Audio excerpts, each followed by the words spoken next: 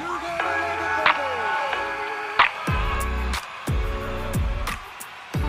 right, and we are back with another edition of the Jazz Nation podcast.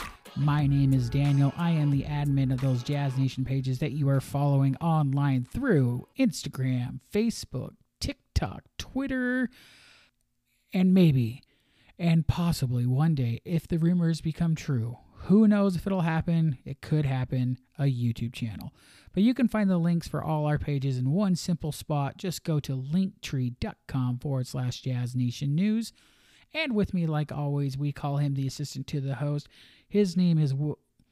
Oh, that's right. Actually, I don't have an assistant to the host on this week's episode. He couldn't make it in, so I'm flying solo on this episode. But that's okay, because I actually have an interview, so I won't be talking all by myself this whole podcast. I am interviewing Evan Dammarell. Evan is the... he's got his hands in a couple different things, but mostly dealing with the Cleveland Cavaliers. He helps with the Fear the Sword, which is the Cavs SB Nation page. So for us Jazz fans, imagine SLC Dunk, but for the Cavs. That's what that is. He also helps podcast for David Locke's network, the Locked On podcast. He's on the Locked On Cavs. And so I thought I'd bring him on this week since, that whole trade went down. He'd be a good person to give us some insight on those 3 new players that we have coming our way via the trade. I also speak with Evan and give him some insights on Donovan Mitchell. And then, of course, I had to ask Evan his opinion on the new Utah Jazz jerseys. So stick around for that interview. And you're going to learn. It's a great interview. You're going to learn a lot about our new players, not just on the court, but off the court. So a lot of great information on that. So without any more blabbering on here from me, let's get into that interview. Hope you enjoy it. This is where a sponsor would go. If you are said sponsor that's interested in sponsoring this podcast, reach out to us at jazznationnews@gmail.com. Now back to the show. All right. Thanks for checking in here with us. We are now here with our interviewee, Mr. Evan Dammarell. Am I saying that correct last name? You are. It's A plus. Not many people get that right at all. So good job. Sweet. So per his Twitter bio, Evan's with us because he is an expert with Fear the Sword, which is the Cavs SB Nation, and then also a member of the Locked On Cavs team. Anything else that I'm not mentioning that you also do by chance that makes you a Cavs expert?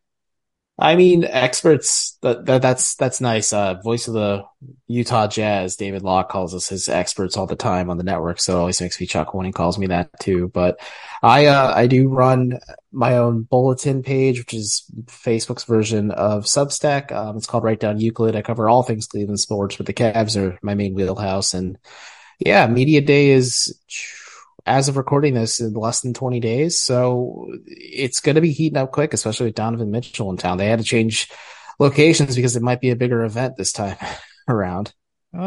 We'll get to that guy and all he brings to your team now, you lucky son of a gun, here in a moment. But before we get into all that, we like to ask some questions here just to help our listeners get to know you a little better.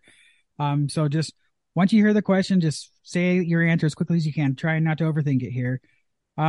So our first question is, what is your favorite fast food restaurant or place to go to? Wendy's. Nice. Next question, all-time favorite band or artist, or maybe your top 3? Oh, that's a tough question. I'll do top 3. Frank Ocean, Tyler, the Creator, and Phoebe Bridgers, with an honorable mention to Pink Floyd. All right. Next one, what is the last concert you went to? Phoebe Bridgers last year in downtown Cleveland. Nice. Next, what is your all-time favorite movie? Gosh, this is another hard question. Probably Shaun of the Dead. It's my guilty pleasure movie, but it's a movie that I never get tired of watching. And going along with that, what was the last movie you saw that you actually enjoyed? Well, we're doing a Lord of the Rings rewatch in my house, so I watched Return of the King, so I love that movie, so we'll go with that answer. All right, nice. Next question, what is your current favorite TV show or something you're binge watching? What We Do in the Shadows, Taika Waititi's sitcom version of the hit movie that he made many moons ago. I just wrapped it up today. Sweet. And our final question, who are your all-time favorite top 5 Cavalier players? Ooh, great question. So Zydrunas Ilgauskas is on the list. Obviously LeBron is too. I want to say that probably Sean Livingston during his time here because he just made it so fun for that Cavs unit. And then Darius Garland and Jared Allen. I got to say, I'm a little disappointed that Price didn't make the list, but that's fine. I guess it is what it is. I'm old, but Price isn't a part of my lifetime quite yet. So I wish I could have seen him, but I'm not that old. I don't want to age myself too much here. All right. No, good. All right. Well, let's move to what probably everyone wants to hear about, and that's talking Cavs and Jazz here. So for those that maybe have been off social media or news for the past week or so, the Utah Jazz have traded Donovan Mitchell to the Cleveland Cavaliers. That's right. Not the New York Knicks, like we all thought, in exchange for Lauri Markkanen, Colin Sexton. Now, I want to make sure I say this name right because I'm sure everyone in Cleveland's got this right. Ochai Agbaji. How do you say the last name? It's Ochai Agbaji. Ochai Agbaji. Okay. And then, of course, the things of we definitely wanted here in Utah, that would be 3 first-round picks, unprotected, and then 2 pick swaps. Okay, my first question to you is, as a Cleveland fan and Cleveland reporter, when you heard this news become official, the Woj official bomb, did you, like, how fast did you just start fumbling around and not believe it at first? What was your reaction? So to be honest, I was off work that day. I was trying to take some time before basketball season kicked back off. Went golfing with my dad and was grabbing lunch with him and my mom after the fact. And I pull into the restaurant and I see the Woj bomb. And I'm just like, oh boy. So then I had to ask around some Cavs folks, some folks attached to some of the players heading to Utah, et cetera, and so on, just to kind of confirm the details and piece it together, maybe what it was, because Woj didn't share what exactly came with that trade. But at that point, I walk in, I ask the waitress, I'm like, hey, do you guys have Wi-Fi? She's like, no, we don't. I'm like, crap. So I had to tell my parents, hey, I'm going to literally dash, not even dine with you guys. And my initial reaction is I was shocked, I think. I think shocked is a good way to put it.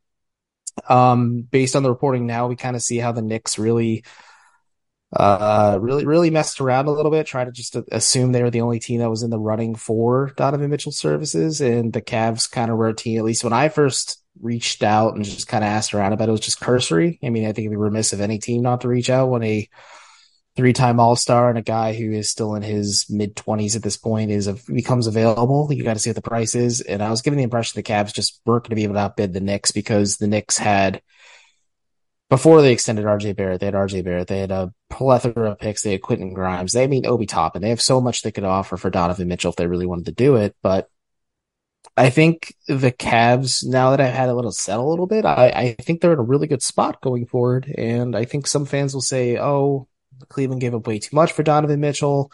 And I think that's fair. I think there's going to be some fair questions on both sides of things. But I maintain the stance now that if you believe in your heart of hearts, you can maximize the potential of Darius Garland, Evan Mobley, and Jared Allen, and Donovan Mitchell's the guy who does that for you. It'd be so foolish of you not to take advantage of the opportunity because, like I said, guys in that vein and in that acumen of Mitchell's archetype and skill set as a player don't become available that regularly. And you kind of have to capitalize on those opportunities when they arise because you can't just sit around wishing that it will happen one day.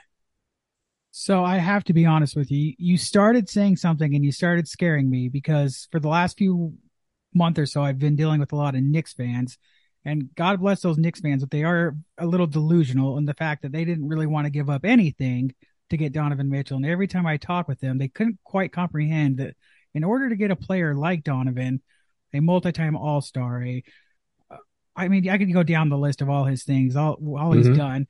And they just couldn't comprehend that in order to get a player like that, you do need to give up some things. And yeah, it's going to seem like a lot of things, but you got to remember, if you're trying to win now, which it sounded like they wanted to, then you got to give up the stuff. So I'm glad that there toward the end, you kind of realized that, yeah, you got to you didn't give up everything, but you had to give up maybe a little bit, one more pick than you would have liked. But now I got to admit, from a Jazz fan's point of view, for me at least, I look at Cleveland on a whole nother level now. And it sounds like from a lot of like the podcasts that I've been listening to, that a lot of the national media agrees with that. You, a Cavs fan and reporter there, do you feel like the team has gone now up to that echelon of like, are they under the Bostons? Are they in the same talk of the 76ers and things like that? Or are they at least up a next step at least? I think realistically, they could be competing for a top 4 seed by season's end because let's be frank, before Ricky Rubio went down, this Cavs team was flirting with the best record in the Eastern Conference last year. Now, granted, you can't repeat success. It's always going to be different. There's going to be variations and everything else in between. But with this Donovan Mitchell acquisition, I think it's pretty clear now. And it became clear at the MO this offseason is we have our core guys. They extended Jared Allen last offseason. They signed Darius Garland to a rookie max scale extension this offseason.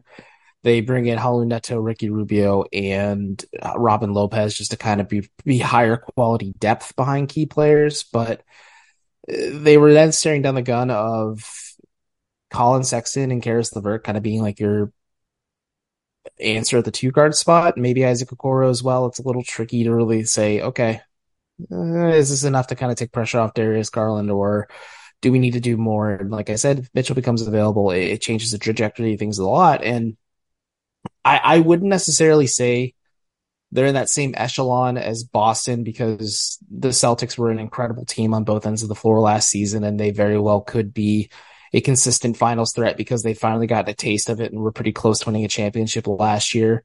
Milwaukee is still a very good squad. Philadelphia, people have questions about them, but I think, James Harden and Joel Embiid, if they're fully healthy, they're going to be a very good squad as well. You have a team like Miami who is older, and I think the Cavs kind of might be in the mix with them a little bit for that 4 or 5 spot right there. And then you also have a team like Brooklyn who is incredibly volatile, but is still going to be a wild card because they have Kevin Durant and Kyrie Irving, and they also have Royce O'Neal and TJ Warren and so many like just the Nets did a lot of good things this offseason. So like I think at this point, Cleveland is more so facing the reality of being a play-in team again, possibly like a lower seed in the Eastern Conference, and battling with the likes of like Chicago, Toronto, Charlotte, New York, possibly even Brooklyn or even Atlanta as well, who I forgot to mention is a team who leveled up this offseason too. I just think the Cavs realistically looked at the Eastern Conference and said, okay, a lot of teams in our conference, especially the ones at the top, have gotten better or are just better than us flat out. And we need to make a move in order to get to that point. So to answer your question, I don't think they're necessarily in that upper echelon where it's championship or bust next season because this is a Cavs team. I mean, other than Donovan Mitchell and Jared Allen and Kevin Love, like that has no real realistic playoff experience. And Ricky Rubio as well too, but he won't be available till January or February of next year. But I think, they could have a shot at it. It just depends on how things break. And I think there's going to be a lot of growing pains for this Cavs team to start the season. And they're going to kind of have to learn how to coexist with Donovan Mitchell right now because they had a good thing last year, but you're adding an all-star to the fold. So we'll see how it goes. And maybe it's not this year they're really flirting with it, but depending on what they do next offseason, that could be more realistic. But I also wouldn't be surprised if the Cavs end up being one of the top teams in the East, but the playoffs are a different monster altogether. Yeah, I didn't realize you guys had Neto on your team now. So now you got like a trio of former Jazz players on your team. That's kind of cool. All right, well let's talk about it from the Jazz side of here. Now, help me understand these 3 players that we've got in the trade now. Sure thing. So obviously the rookie there, you haven't seen so much of him. He just played some summer league. What can you tell us maybe from what you saw from him in summer league and what we can hopefully see grow from him? I think Ochai Agbaji he has a winning pedigree to him. I think his time with Kansas certainly showcased that. He was the best player on a national championship squad last season. He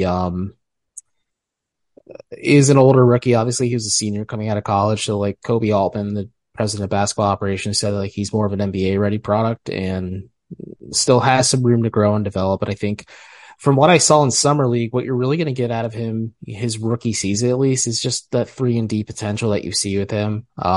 He shot a lot of 3-pointers. Maybe he didn't make them at a reliable clip, but I think the biggest thing for me with that is he was encouraged enough to continue taking threes even when he wasn't making them, and he wasn't letting it get in his head so much. And he also showed some playmaking chops too, which was kind of interesting. He's not going to be a primary ball handler by any stretch, but he could be like one of those secondary creators for you, or a guy who can kind of just keep the ball moving and isn't a ball stopper. But with him a lot, you'll see a lot of probably off-ball play. He'll probably be playing a lot of maybe not heavy perimeter defense, but he has the potential to be a player who could be a point of attack defender. I remember asking JB Bickerstaff after they drafted him, like the perimeter defensive potential between him and Isaac Okoro and even Evan Mobley. And he just like smiled and looked at me like, yeah, it could be pretty good. But I think if you're Agbaji, you were coming into Cleveland and you may not play often in your rookie season. You might end up in the G League getting some burn as well.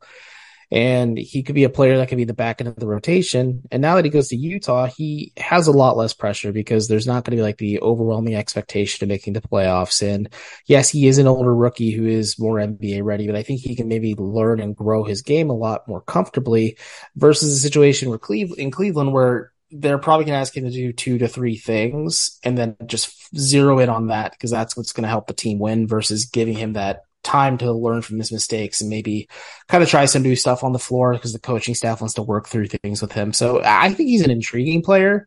I think people were kind of down on him a little too much for the fact that he's an older rookie because, again, he has a winning pedigree to him. And I think there is something about him where like he has some upside, but he's still pretty NBA ready coming into his rookie campaign. Yeah, I must say there is a lot of Jazz fans excited to see what he's bringing to the team. And then he actually does have a college teammate that's already here with the Jazz in Azubuike. So that'll be good for those two to kind of reunite here in Salt Lake. Let's move forward now to Lauri Markkanen. He's playing right now in Eurobasket and, you know, he's doing pretty good over there. Yeah. I got to say he's hyping me up a lot more than I was expecting. What should we expect from him coming into this season, would you say?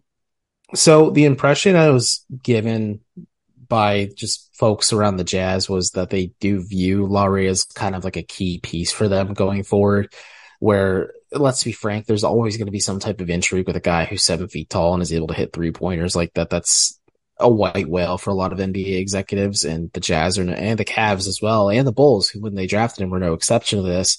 But with Markkanen, I think his time in Chicago towards the end kind of damaged his reputation a lot. And then when he came to Cleveland, you saw the defensive concerns with him, but you also saw the fact that he was weirdly a key component to them playing a 3-big lineup with Markkanen at the 3 and Mobley at the 4 and Allen at the 5. And when he goes to Utah, I think he'd probably would play more of the 4. Maybe he plays some 3 and 5 as well too.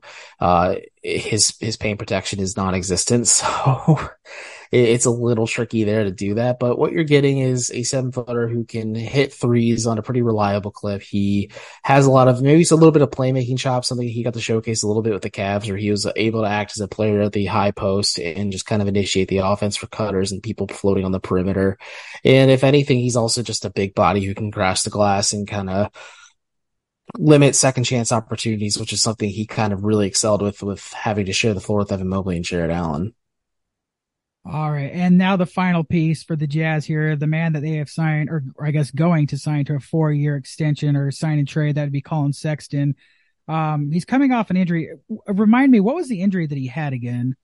So 11 games in the last season, he had a pretty serious meniscal tear, and he had a surgery, had a full recovery. He rehabbed back in Atlanta so he could be around his family, and then slowly started coming back around the Cavs when he was still on crutches, and then eventually we went off those. And it's been a grind for Colin to get back to the floor. But yeah, he tore his meniscus 11 games into the season last year.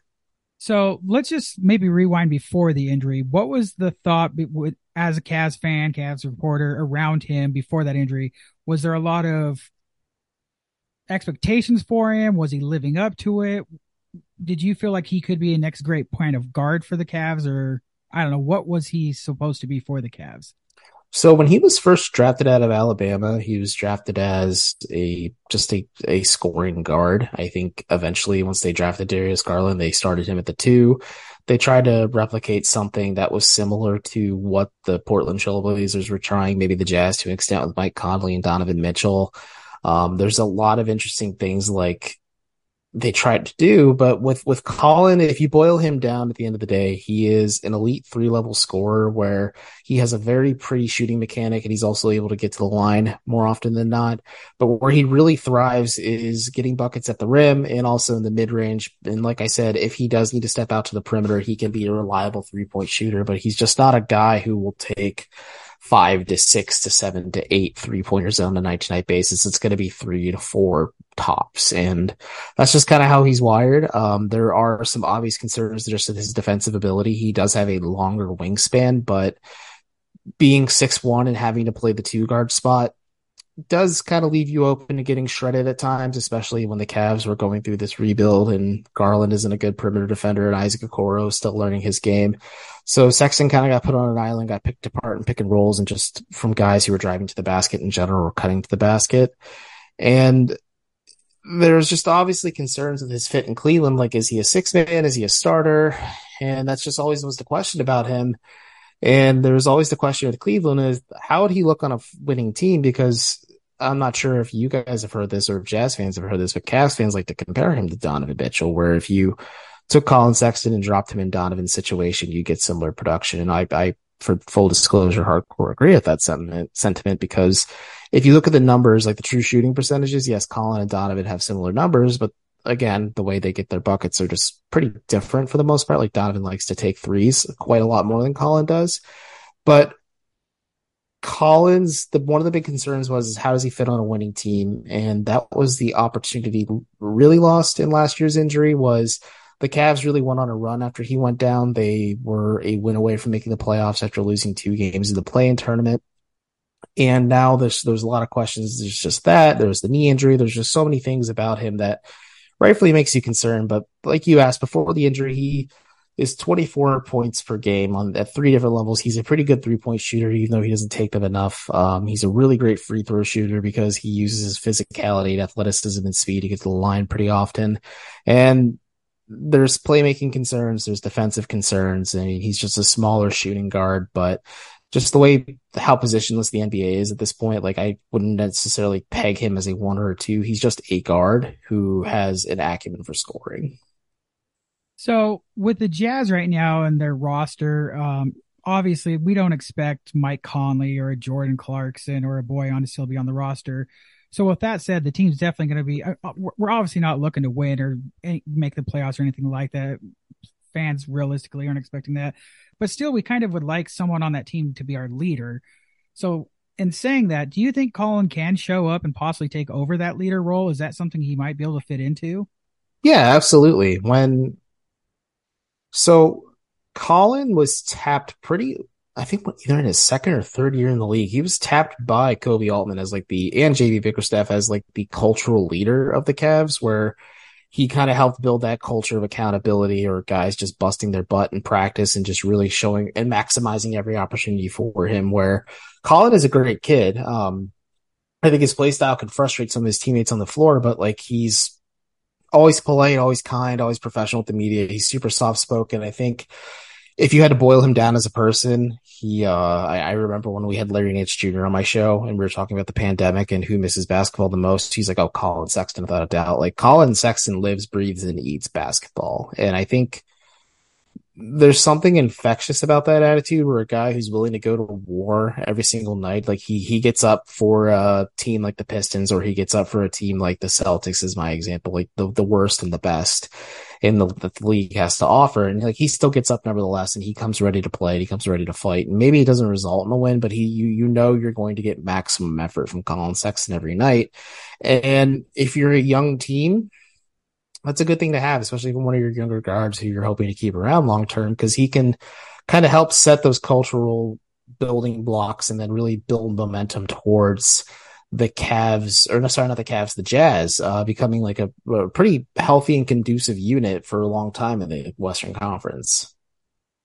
And my final question about these 3 guys is you kind of started answering it there, but off the court, what was their respect in the local community there? Were they pretty heavy on doing local community work and things like that? Things like that are kind of a big thing that Jazz fans here in the local community really love to see players do. So anything like that you can give us? So it's tough for Ochai Agbaji just because he was technically a Cavalier for only a couple months. So I can't really say much of his community impact.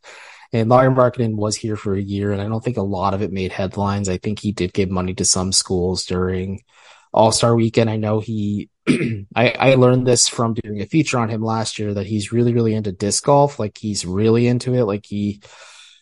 is friends with like a lot of pros overseas, and like he tries to get his teammates involved in it. And like I think if he had more time in Cleveland, because he shared with me, he's just like, if I had more time, I would explore the community more. But he's like, I have a wife, 2 kids. We're trying to move from Chicago to Cleveland. And funnily enough, Laura's the type of guy where he'd rather just move himself than pay a moving company, because the interview happened on a U-Haul of all things where we were talking, and it was the noise quality was just superb. But he's a good guy. I think if he had more time in Cleveland, he would have invested more in the community. But like the city gave him a ton of love, and he gave it all back because he felt like he was part of something that where he could finally be himself.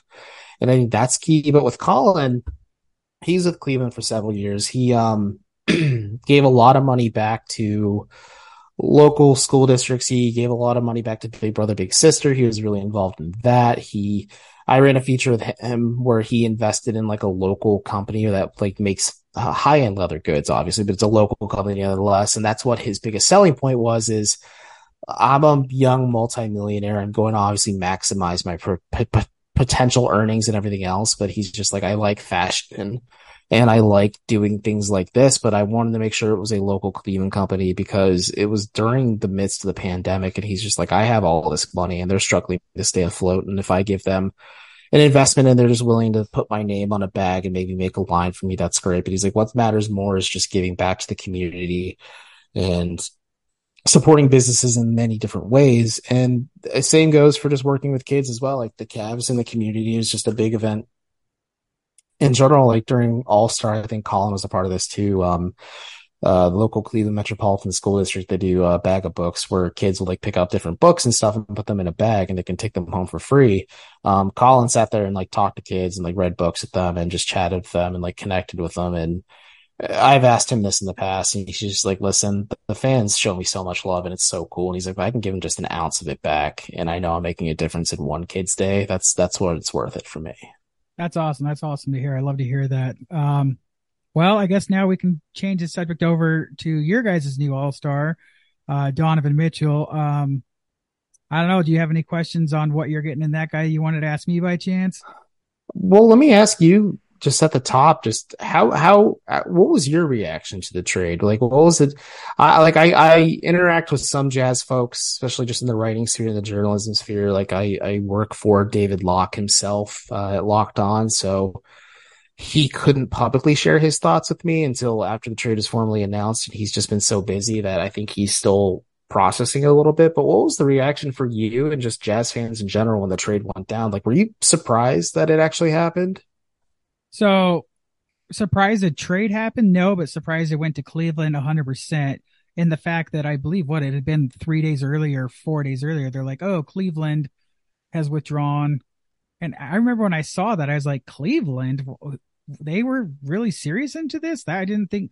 I always thought that it was actually going to be, you had mentioned earlier, Charlotte was going to be kind of the dark horse to come in and possibly get him. And apparently after everything, they were pretty close on it too. So that was probably for the best that didn't happen, because if Gordon Hayward had come back here, I think it would have been even worse of a disaster than it is now with the fans. But honestly, as far as I said this a couple times on our podcast, just Donovan as like not even a player, but just as a human being, I kind of wanted the trade to get over with sooner than later, just because I felt bad.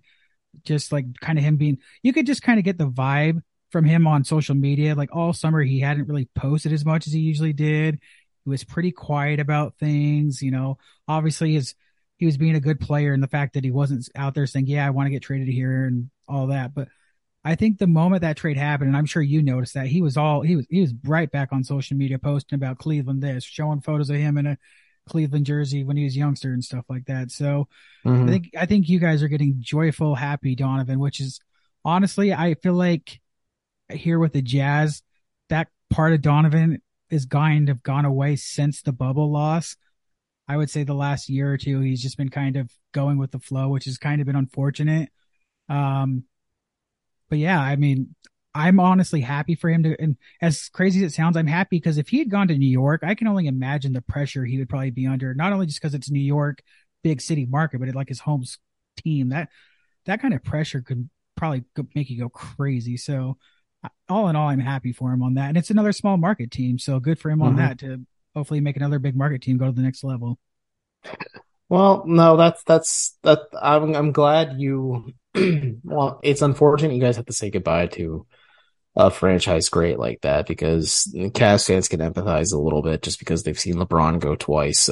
First time not on great terms, the second time on much better terms, and then the Kyrie fiasco as well. But it is interesting to me to see Cleveland make a move like this because, like I said at the top, if you believe in your heart of hearts, this is the guy who can really push you over the edge and kind of take you to that next level.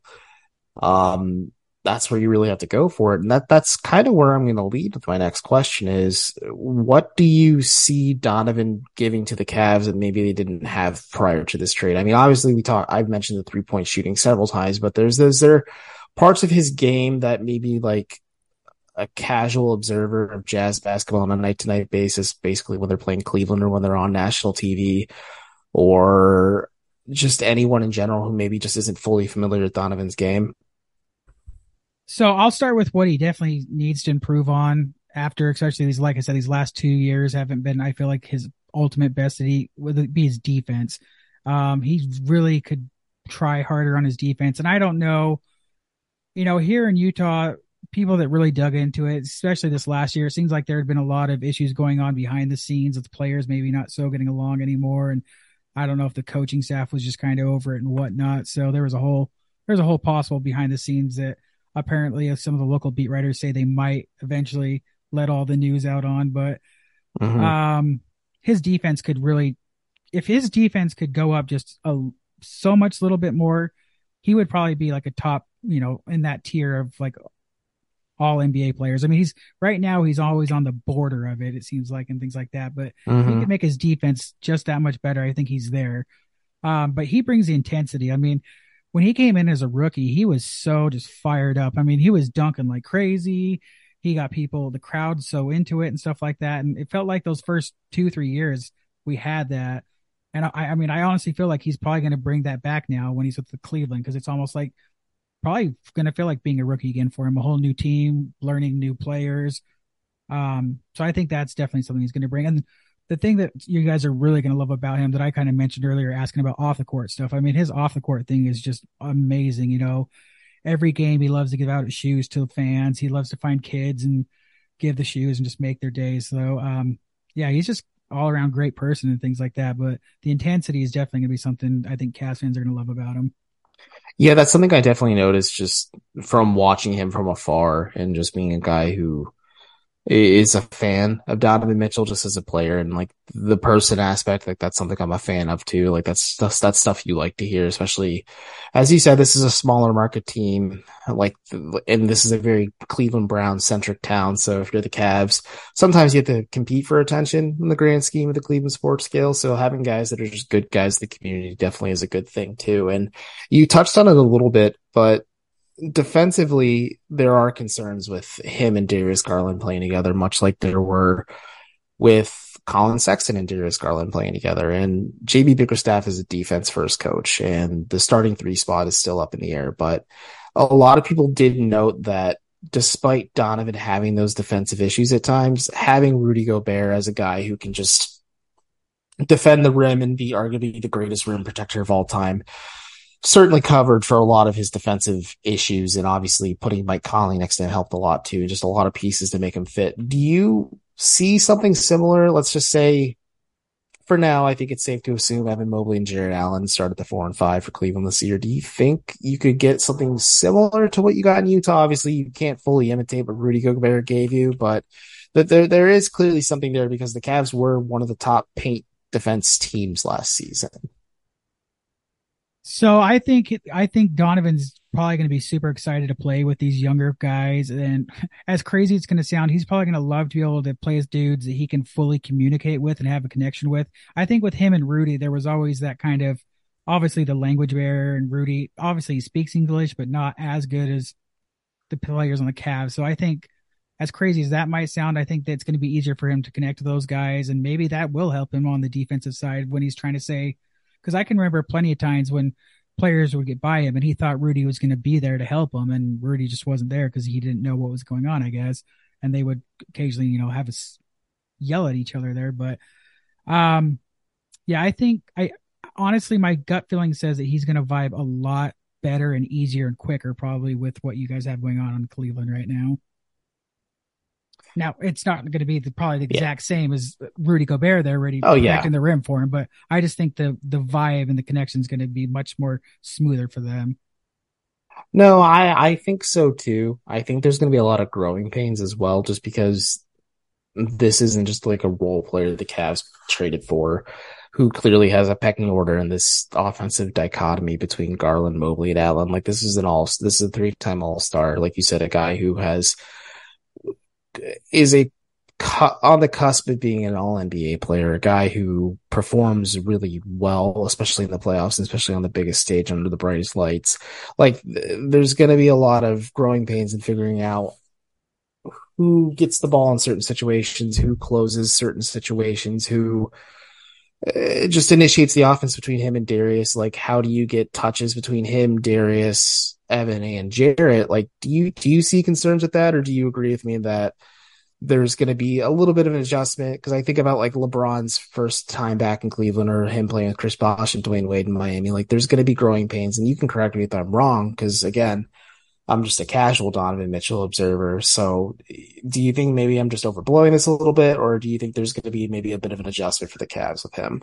So this is probably where my fandom just comes in the fact that I've honestly not thought that much of the whole situation. Cause like, as crazy as it sounds, like once the trade happened and I was like, good for Donovan, I haven't thought much more of it. Just like, okay, good luck, see you later. And then I start trying to focus in on our new players. So I really haven't thought too much of it. I just thought how I do think it's going to be a better fit for him at this point of his career. Just like I said, I just felt like the vibe between him and Rudy was just so done. Like this past year, just you could tell they were just so over each other. And even after Rudy got traded, I remember they said that, oh, we're going to build around Donovan. Even when that came out, I was like, I don't know if you're going to. And like, is he really going to want to stick around for this minor rebuild or whatever the hell we're about to do? I don't know. Yeah, I mean, I all I can do is kind of repeat myself. I think you guys are just going to get a Donovan that's almost going to be excited like he was when he showed up in the NBA as a rookie, and he's going to be just excited to get in there and probably excited to learn a whole new playbook and whatever he's got to do. The other thing that's really I think Donovan's going to bring is that he doesn't really give a crap about how many points he's got to get and stuff like that. He really does care about getting the W. So if that means one game he scores a lot, the next game he doesn't, but he has more assists, steals, whatever he's got to do. He's even a great rebounder for his size. He'll get up there and grab for a board. So I don't think you guys are really going to have to worry about him being a selfish player or even worrying about getting his own at times. No, that's great to hear. And I think that's all I really need to hear right now when it comes to what Donovan's fit is. I think after watching so many Cavs teams fall apart in spectacular fashion, like the cynic in me comes out. But I think this is just a good vibe trade for the Cavs. And like you said, he's probably excited to be in a new situation with a younger team that can kind of support him in maybe ways that he didn't have in Utah. And he's going to find new things about his game and probably find things he missed in Utah. But yeah, no, like every Cavs fan who's checking out this show, like they're going to be pretty reassured. Maybe if they had concerns about the fit or just the price they're paying. But like I said, and I'm sure you probably agree with me. Like if there's a price you have to pay for a guy of that caliber, like you have to pay it, because in the end, it'll ultimately end up being worth it. The only other thing I'll share on the Donovan thing is you guys just got to pick up the haul now that he's got his new shoes coming out. The Don issue 4s are getting ready to drop in October. So us Jazz fans have been carrying them along now for 3 shoes. So it's your guys' turn to pick that up and start buying them. So good luck with that. I mean, Ricky Rubio already said like the Don issue 4 will be in Cavs colorways. So I think the first ones are already red. So you guys are on it. So there you go. To wrap up this up, I just wanted to get you as an outsider kind of point of view. What do you think of what the Jazz are doing at this point? You know, obviously we're full rebuild. We're not tanking because that's not a thing anymore. Wink, wink. But, you know, from the outside, do you understand what the Jazz are doing? Do you think it's a smart move, or do we look foolish to you?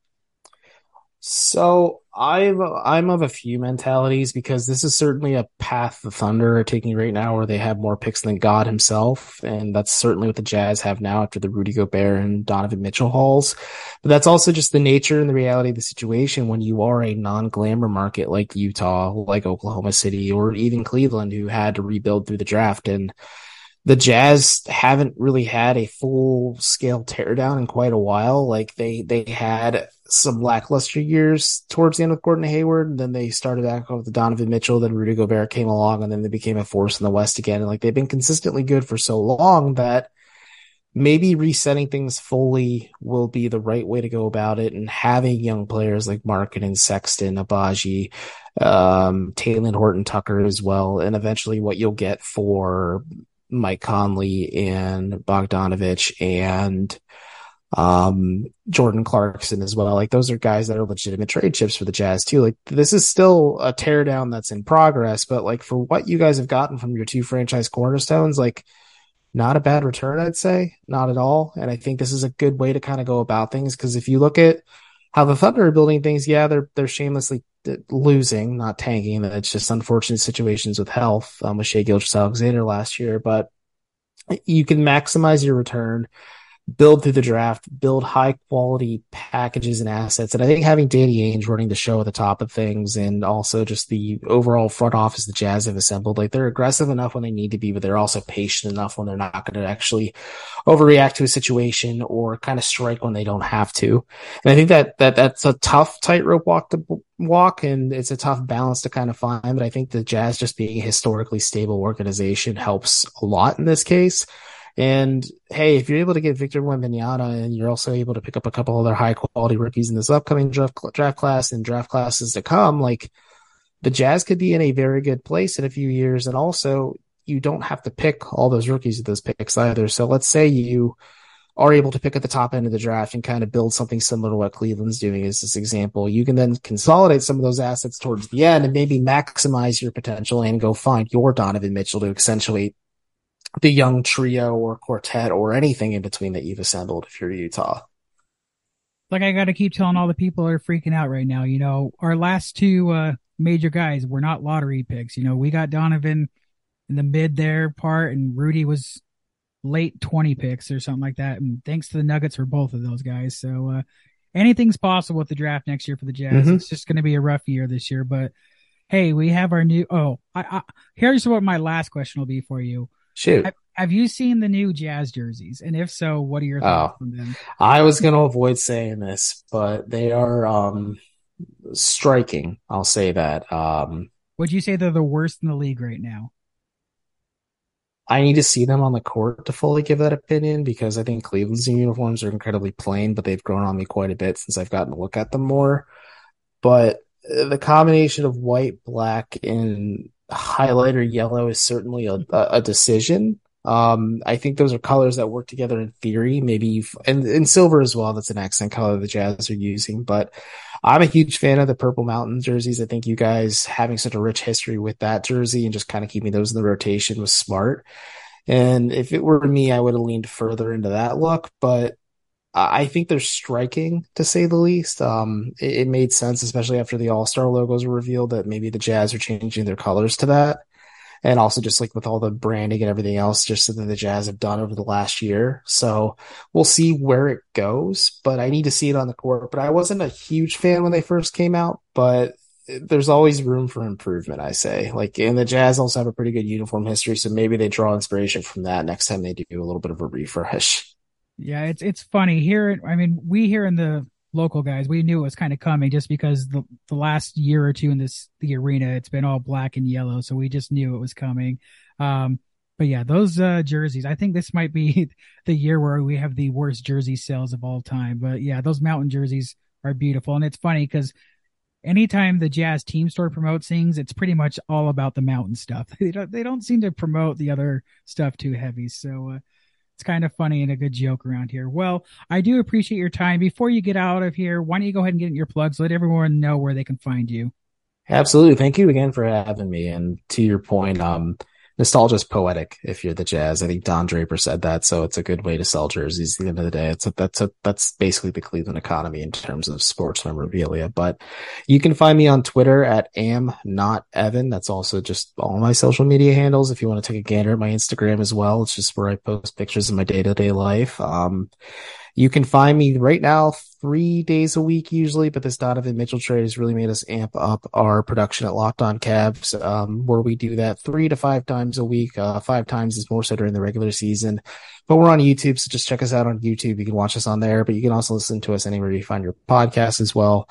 And yeah, subscribe to me on Meta Bulletins right down Euclid if you want to keep up on Don and what he's up to in Cleveland and just what the Cavs maybe are up to in general. And you guys were really going to like Colin, Lowry, and Ochai. That's what I'm really going to say at the end of this. Like, you guys got a pretty good young group to kind of build around, and now the future looks pretty bright in Utah, especially with all those picks coming down the pipeline. Very bright indeed. Bright as our jerseys. All right. Thanks so much for your time, Evan. I do appreciate it, and best of luck with Donovan there in Cleveland.